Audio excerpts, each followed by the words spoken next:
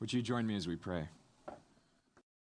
Gracious God, we thank you for the way that our hearts have been opened just a little more. The doors are a little bit wider through beautiful song, through the ways that you use piano and guitar and voice, and all the elements of worship here this morning, the lights and the trees and the artwork.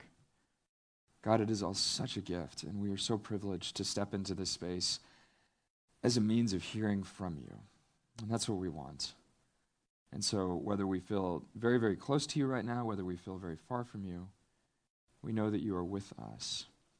And so we acknowledge that. We invite the teaching ministry of the Holy Spirit to come and speak powerfully during this time. Use your broken servant to speak and to lead, and use all of our hearts for your glory. We ask in the name of Christ. Amen. Well, again, I want to welcome you. I'm so glad you're all here. I do not normally sound like an anti-smoking advertisement, just so you know. I'm thinking about going to narrate some movie trailers after today, so if you have any ideas, come talk to me. I hope you had a great Thanksgiving. It's great to be together again in worship this morning. And we're in the second week of Advent, so you can see over to my right, to your left. Last week we talked about sight, and this week we are talking about taste. We're going through this series called Coming to Our Senses, talking about the way that our senses, the five senses, come into play in some very familiar Advent texts. And today we're talking about taste, and this one was a bit of a stretch to try to find in our scriptures, but it's there. One of the pastors at our teaching team meeting this week pointed out two of the main definitions of taste that might resonate with you. They did with me. The first definition of taste is actually tactile. When we taste something, when we try that first cup of coffee in the morning, make sure it's right, and we're working on a soup and we taste a little bit of it, we're experiencing it. It's an experiential term. We're getting the flavor in our mouths, we're getting the sweetness, the bitterness. That's one way to talk about taste. Another way to talk about taste has to do with proportions. So when you go to a really fancy restaurant and order a very nice bottle of wine, then theoretically you want to taste that before you have the whole bottle put before you. So you have a taste, you have a proportion of the larger thing. So one is about experience, one is about proportion. Both of these definitions of taste come into play in our texts today. Jesus is teaching about the bread of life. Appropriate that we talk about the bread of life on Communion Sunday. But he's not talking about bread, just bread. And the people that he's speaking to really miss this. He's talking about his kingdom. But in order to invite people into that conversation, which is a big one, which is really complicated, really broad, he has to let them sample it. He has to let them taste it first. So in a way, taste is part of Jesus' strategy today as we open up the scriptures and look at them together. And when we talk about the kingdom, which we're going to talk about a lot this morning, a definition we've used here in the past that you might find helpful is that the kingdom is where God's rule and reign are abundantly clear. There's no mistaking the rule and reign of God in his kingdom.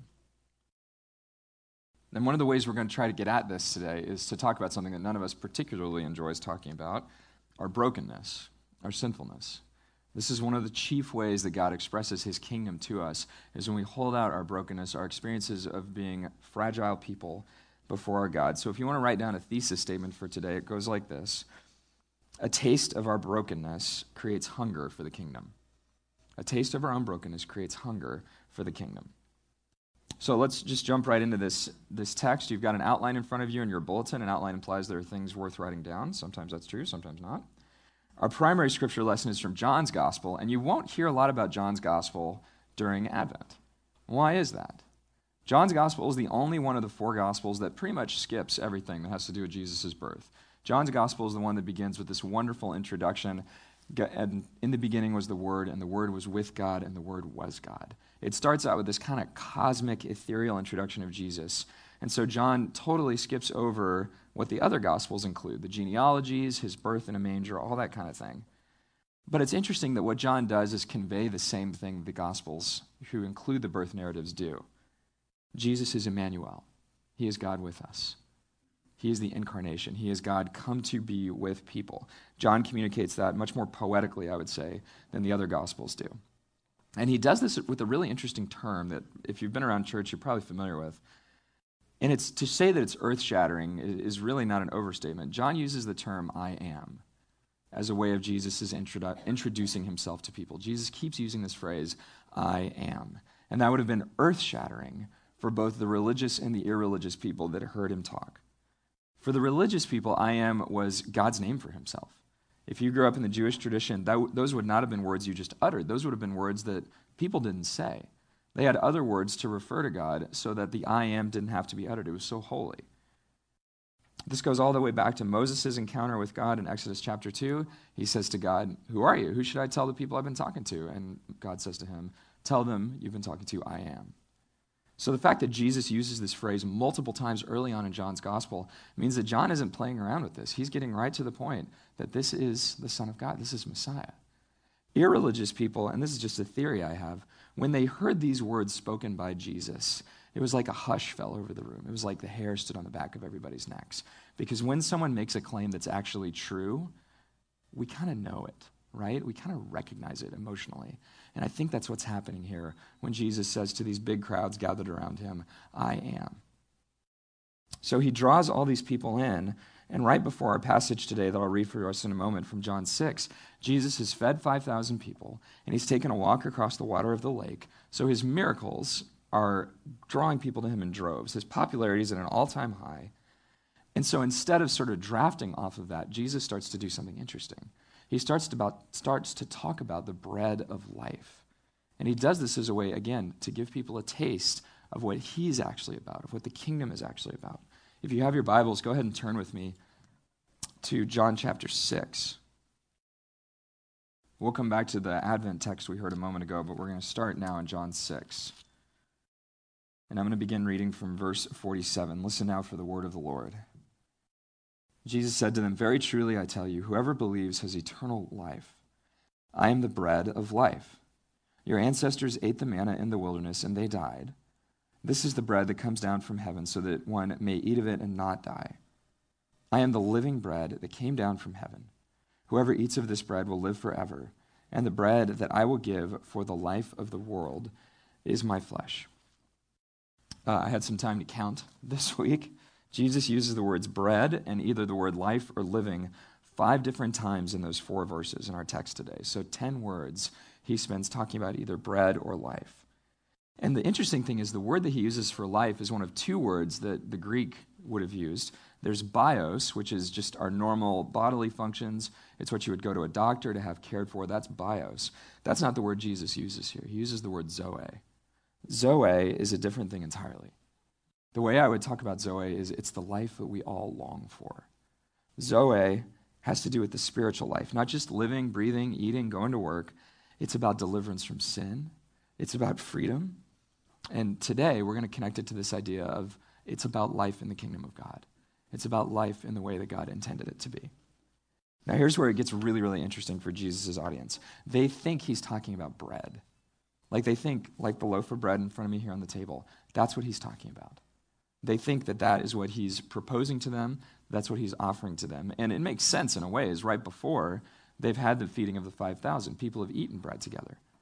But throughout John's gospel, the theme of bread keeps coming up, and people always respond to it the same way. They always say, okay, give us the bread. That's not the point. That's not what Jesus was getting after. The bread is not the point. I want you to do something for me. On your outline, I want you to write the word bread, like on the left side of the page. Just write the word bread. And then on the other side of the page, give a little space in between the 2 phrases. I want you to write the phrase, I am. So bread on one side of your page, I am on the other side of the page. And in between the 2 words, I want you to write the greater than symbol. Remember this? The greater than symbol, pointing toward I am. I am is greater than the bread. It's this, not that. It's I am, not the bread. The bread is the taste. I am is the full meal. The people keep asking Jesus for bread, and ironically, right in front of them is the full meal, is God himself. I am. They don't need a taste. They don't need the bread. They need all 4 courses. And this is so helpful, I think, because broken people like you and me need to be reminded that it's not the bread, it's the I am, that's what we're supposed to be after. And I want to give us an example of this, but before I do that, I want to pause and ask just a couple of questions. And these are for my own heart as well. When am I most prone to focusing on the bread? What are the moments in my life, what are the stages of my day where I'm simply paying attention to, I got to go here, I got to do this, I got to make sure I buy this, When is it really hard for me to turn off the idea that I just need to be focused on the bread, the basic thing in front of me? This happens a lot at Christmas time, right? Like we hit this adrenaline rush as a consumer culture. We get a shot in the arm on Black Friday. That adrenaline high continues all the way through Cyber Monday, Cyber Week now. And we don't lose that high until midnight on December 24th. And in the midst of all of that, are we willing to stop and ask the question, what am I hungering for? Am I hungering for bread? Am I hungering for wrapping paper? Am I hungering for tape? Am I hungering for gifts? Or am I after something else? One of the things I think will be helpful today is that we'll share communion together, and we will literally have an opportunity to take in the bread of life, to be with the I am Jesus at table together. We'll share communion. That's one way to create space to push through the bread and get to the I am. Another way is simply to be here, to worship together, to do this regularly, to be generous in the midst of a highly consumeristic society is another way to do this. My point in saying all this is we need to cultivate an appetite for the kingdom. An appetite for the kingdom, a kingdom appetite. And if you're like me, you can hear that and go, that's great. Like, what does that even mean? Like, how can I even have that? Jesus is beckoning us to step into Zoe, into real life, life in his kingdom. He wants us to hunger for the I am, not just for the bread. And I think the example that we can take is actually the example that the Fletcher family read for us about Jesus' earthly dad, Joseph. Now, we don't know much about Joseph, but we know that he came from a Jewish tradition, and it's very likely that he would have heard words like Psalm 34:8, taste and see that the Lord is good. That would have resonated with Joseph. He would have grown up around things like that. He would have grown up around the concept from Micah 6:8 that God is a just God, that God cares for the orphans and the widows and the oppressed. He would have known those things from his core. Unlike many of us, he didn't have to go back and reverse engineer that. So his foundational convictions, his core appetites are for the kingdom. That's the premise that I'm leading us into here. And we see that played out when he encounters the angel. Matthew's gospel describes Joseph as a righteous man who cared about Mary, his fiancée. And when he learned about her pregnancy, he was faced with a dilemma. He wanted to spare her the shame and the scandal that would have caused in their culture. And so, following the rules of his culture, he had a plan in his head. But then something came up and threw all of that into chaos. He had a dream of an angel speaking to him, like the Fletchers read for us. And the central message of that dream is something that if you hear nothing else today, I hope you hear this. Do not fear. Do not fear. That was spoken to Joseph in a moment of crisis, and it can be spoken to you and I don't know about you, but I probably need that every day. Do not fear. This is the word from God as he speaks into the lives of real people. The angel goes on to tell Joseph about the full meal, about Zoe. He doesn't use the word Zoe, but he's talking about it, about the life that only Jesus brings by saving people from their sins and allowing them to live the kingdom way of life now. So here's the clashing realities, right? Like if you were to draw these two things on the opposite side of a page. Joseph has the cultural reality of what he's supposed to do. He's supposed to turn Mary away. He's supposed to break off the relationship with her and basically send her to fend for herself. But then he's facing a kingdom reality where the angel captivates his dream and gives him something else to think about. And so what's he going to do? We know in the moment his appetite aligns with the kingdom. He has tasted something of the kingdom, I think both through his upbringing and now through this encounter he has with the angel. And so he hungers for the right thing. He's after more than just the bread. He wants the full meal. And so in the moment, he's able to make a decision for the full meal, for the kingdom. Now, you could argue that his decision was kind of easy. Like if an angel popped up to you or I in a dream, I would imagine that would be hard to say no to. I mean, I can rationalize a lot of things, but that would be kind of hard if an angel popped up and said, go do this, and I'm trying to think of something else to go do. And I think it's a fair question to say, like, well, did that make it easy on Joseph? Did that make that decision less ambiguous? I would say yes, but not quite. We live in a world with a ton of ambiguity, in part because we're obsessed with choices. The logical conclusion of having so many different choices is we end up being ambivalent about the choices in front of us. And so when we see a story like Joseph's, we might think to ourselves, oh, that's simple. There's no ambiguity there. Just follow what the angel's telling you to do. I think there's more to it than that. I think his hunger already aligned with what the angel was talking about. The soil of his heart had already been tilled so that when this moment came up for him, he didn't have to waver. He didn't have to think real hard about it. What helps us address ambiguity is clarity about what really matters. What helps you and I address ambiguity is clarity about what really matters. And so when Jesus speaks about the bread of life, about living with him in the real world, kingdom living, he's talking about it not just in terms of us, people who show up to church on Sunday, but he's talking about it for the sake of people that we don't even know, that we're barely connected to. Turn back to the John passage with me, and let's look at verse 51, and you'll see what I'm talking about. This is Jesus talking, John 6:51. I am the living bread that came down from heaven. Whoever eats of this bread will live forever. And the bread that I will give for the life of the world is my flesh. For the life of the world. That echoes the most famous passage in John's gospel, John 3:16.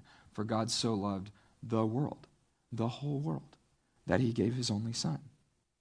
Only Jesus could make a claim like that, to rescue the whole world, to know who he's going to save, to draw them to himself. And when our desires, when our appetites, when we hunger for the kingdom align with his vision for the world, then it's not just good for us. It's good for people that we don't know yet. It's good for people who are dying, desperate to hear about Zoe, to hear about real life, who are tired of the bread and who want something different. That was Joseph's situation. And you know what he realized? He realized that God's Zoe was available for his unborn child and a helpless mother. God's Zoe is available to those who are most vulnerable in our midst. He tasted the kingdom. He was ready to receive those kingdom instructions because he hungered for the right things. So what about us? If it's this, not that, if it's I am, not the bread, what do we do? It's not just our moments of crisis that reveal our foundational convictions. It's what we put into our hearts on a regular basis that shapes us. It's what you and I put into our hearts on a regular basis that shapes us. So, very practical way that I try to get at this. I get up really early on Sundays, I drive to my office, and as I'm driving there, I fire up my Bible app on my phone, and I'm streaming the scriptures. I'm listening to some British dude read the scriptures as I drive. And the reason I do that is so that when I come here to serve and lead with you guys, my foundation is the Word. And that's a conviction that God has given to me, and I'm grateful for it. It helps me cultivate a kingdom appetite when I'm with you. And I would really miss it if I didn't have the opportunity to do that. When we know things in our hearts, when we know the word in our hearts, like when Jesus said, the first shall be last and the last shall be first, it informs how we approach those moments when we get to speak of the kingdom. It informs how we'll approach things that will give others a taste of the kingdom. If you believe that the first will be last and the last will be first, and if you live your life in such a way that shows you believe that, you know why we do the YMCA gift baskets, and you know why we do pantry packs. It's because God cares us to call for the least of these. That is a kingdom value. Parents, when you're driving in the car with your kids, it's a great opportunity to talk to them about the values of the kingdom. Now, you may not think of it that way, but what if you were able to talk to your kids about mercy? What if you were able to talk to your kids about justice, about hope, about where they saw Jesus during their day? Some of you already do this. I know you do this, but I'm just encouraging you that the calling of the kingdom, the appetite of the kingdom, always makes us swim upstream. But what helps us address ambiguity is clarity around what really matters. And it's what we put into our hearts on a regular basis that shapes us. So what is going into your heart and my heart on a regular basis? And how's it shaping you? A taste of our brokenness creates hunger for the kingdom. We've seen this played out in two different ways so far. We're going to hear a third way. Broken people are asking Jesus for the bread. They're missing the point. And so their brokenness is kind of showing them toward the kingdom, but they're not quite there yet. Joseph wrestles with the brokenness of that decision he had to make between the culture and the kingdom. And now we're going to look at a third way with Peter, kind of the hero, I think, of John chapter 6. If we follow the timeline of the Gospels, right before John 6 is when the disciples are with Jesus and he walks on the water. It's an amazing moment. Over in Matthew's account of that moment, Jesus is walking on the water and Peter gets out and tries to walk with him. He steps out of the boat, he takes a few steps in the water. This is Matthew 14. But the text tells us that fear grips him as he looks around and he sees the wind. He feels the wind on his face, he sees the waves, and he literally starts to sink under the weight of his brokenness. It drags him down, and Jesus rescues him and restores him. Now, the interesting thing about John's gospel is, according to the timeline he gives us, about a day has passed since this moment. Like barely 24 hours has passed since Peter is going down into the water and Jesus rescues him. So in this conversation that I'm about to read to you, picture it like Peter's clothes are still wet from Jesus having rescued him. Listen to this. This is the end of John chapter 6. I'm going to start reading in verse 66. And before this, Jesus has put out a huge challenge to the crowds. He's raised the bar significantly for them. And it says, because of this, many of his disciples turned back and no longer went about with him. And so Jesus asked the 12, do you also wish to go away? Simon Peter answered him, Lord, to whom can we go? You have the words of eternal life. We have come to believe and know that you are the Holy One of God. It's a powerful moment. Let's look at it very briefly, line by line. First, in verse 66, Jesus thins out the crowd. Religious leaders that are starting something typically don't do this. But Jesus wasn't starting a religion. He was starting a movement. The bar is set at a great height. Jesus tells people, you need to eat of my flesh, drink my blood. And many people have looked at Jesus and said, I can't do that, and they walked away. Anytime you're in a position of leadership for something that matters for the kingdom, and this can be a business, this can be your family, this can be a church, when you're doing something that really matters and people turn away from you, people turn away from the mission because it's too complicated, it's too hard, you bet it's hard not to take that personally. And Jesus, although he is totally perfect and totally without sin, I think he feels the emotions of this moment when the disciples come to him and they start walking away, and his line to them is, do you also wish to go away? And I don't think he's sad for himself. I think he's sad because the disciples have looked at Zoe, looked at life at the kingdom, and said, no thanks. And they've left him. And that's hard. But here's where Peter's brokenness really comes into play. Because Peter has had a Psalm 34 experience. He has tasted and seen that the Lord is so good, so very good. And because he's painfully aware of his own failure, his clothes are still wet, reminding him of his failure, he is the perfect guy to stand out in front of all the other disciples as the spokesman and to say, Lord, who else are we going to go to? To whom else will we go? I think what he's saying is, Jesus, we are going to starve if we go anywhere else. We are going to be hungry if we go anywhere else. You are the bread of life, and our appetites will be satisfied nowhere else. This is the part that really hits home for me. Peter's appetite for the kingdom can't be satisfied elsewhere, and he knows it. He knows it. Do you get that feeling sometimes? When you're trying to satisfy an appetite, when you're trying to do something for yourself, trying to scratch an itch, as it were, you're doing it apart from the Lord, apart from Jesus, apart from the things you really value, and you know it's not going to work. You're not going to be able to scratch the itch. You're not going to be able to feed yourself. This is the great lie of pornography. This is the great lie of infidelity. This is the great lie of eating too much. This is the great lie of self-medication through drinking and drugs and all kinds of stuff, because it's never going to satisfy, ever. Brene Brown is a sociologist, and she made this observation in her first TED Talk, that we cannot selectively numb. People cannot selectively numb. In other words, when we choose to dull ourselves and dull that appetite for the kingdom by trying to scratch our own backs, by trying to meet some need that we think we can do through porn or food or whatever, we don't just dull that appetite, we dull our whole lives. We cannot selectively numb. Peter's brokenness creates space for him to rightly align his appetite with the kingdom. His appetite is aligned with the kingdom.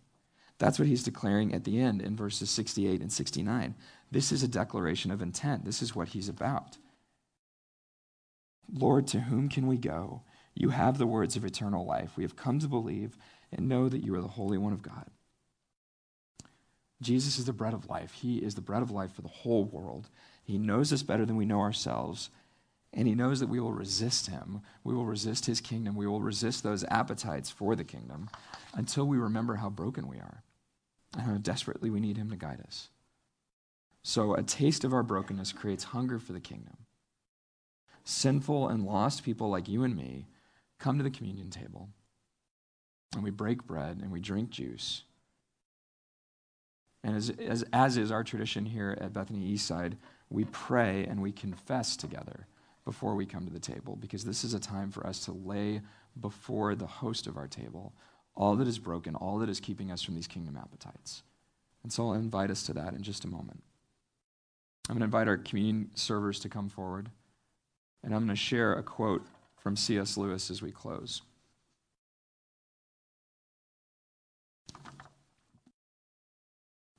This is from Mere Christianity. Our faith is not a matter of hearing what Christ said long ago and trying to carry it out. Rather, the real Son of God is at your side. Bethany Eastside, the real Son of God is at your side. He is beginning to turn you into the same kind of thing as himself. He is beginning, so to speak, to inject his kind of life and thought, his Zoe, into you, beginning to turn the tin soldier into a live man. And the part of you that does not like it is still tin. Let us come before our God and confess these parts of our hearts and get ready to receive these elements. Would you join me as we pray? God, you are our gracious Savior, and in your grace, you point us toward you. You point us toward the I am, toward the bread of life, real life. And so as we prepare to receive that, now at the communion table, as we model again what you modeled for us, we ask that you would hear us as we confess silently, as we hold out to you the dark corners of our hearts where we desire your light. It may hurt, it may scare us, but we ask that in these moments you would fill us with the Holy Spirit's courage to confess. Hear us as we confess silently.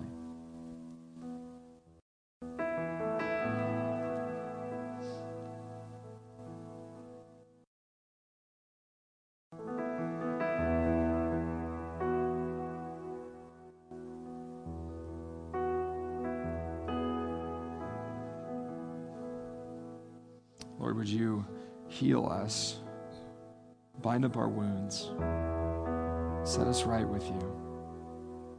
May we receive now the forgiveness that only Jesus Christ offers. May we taste his forgiveness, taste and see that the Lord is good now as we come to the table. Would you set aside this time? Would you set aside these elements, bread and juice? Would you do so to bring glory to yourself and to show us a kingdom way of life in your world, which you died to save? We ask in the name of Christ. Amen. Jesus kept going up to people and talking about the bread of life. And people thought he was talking about bread. And in a way he was.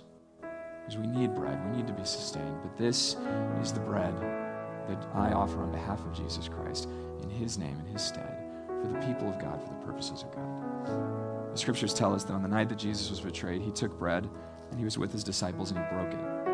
And he offered it to them, saying, "Take and eat. This is my body broken for you. Do this and remember me." In the same manner, after supper, he offered them a cup, one of the cups of the cup of the new covenant. He said, "This cup is the new covenant in my blood, shed for you for the forgiveness of sins." The Apostle Paul reminds us in one of his letters that as often as we eat this bread and drink this cup, we proclaim the life and death and resurrection of Jesus Christ until he comes again. And so you are welcome at this table.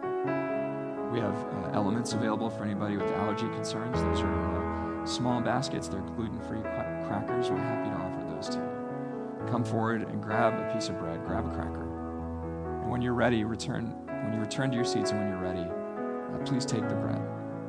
And then in a moment, as is our tradition here, we will share the cup together. We'll take it all together at the end. The servers are up here to welcome you to the table. They will remind you, this is Christ's body broken for you. This is Christ's blood shed for you. Come forth and receive the bread of life. Come forth and receive his Zoe. Let us worship God together.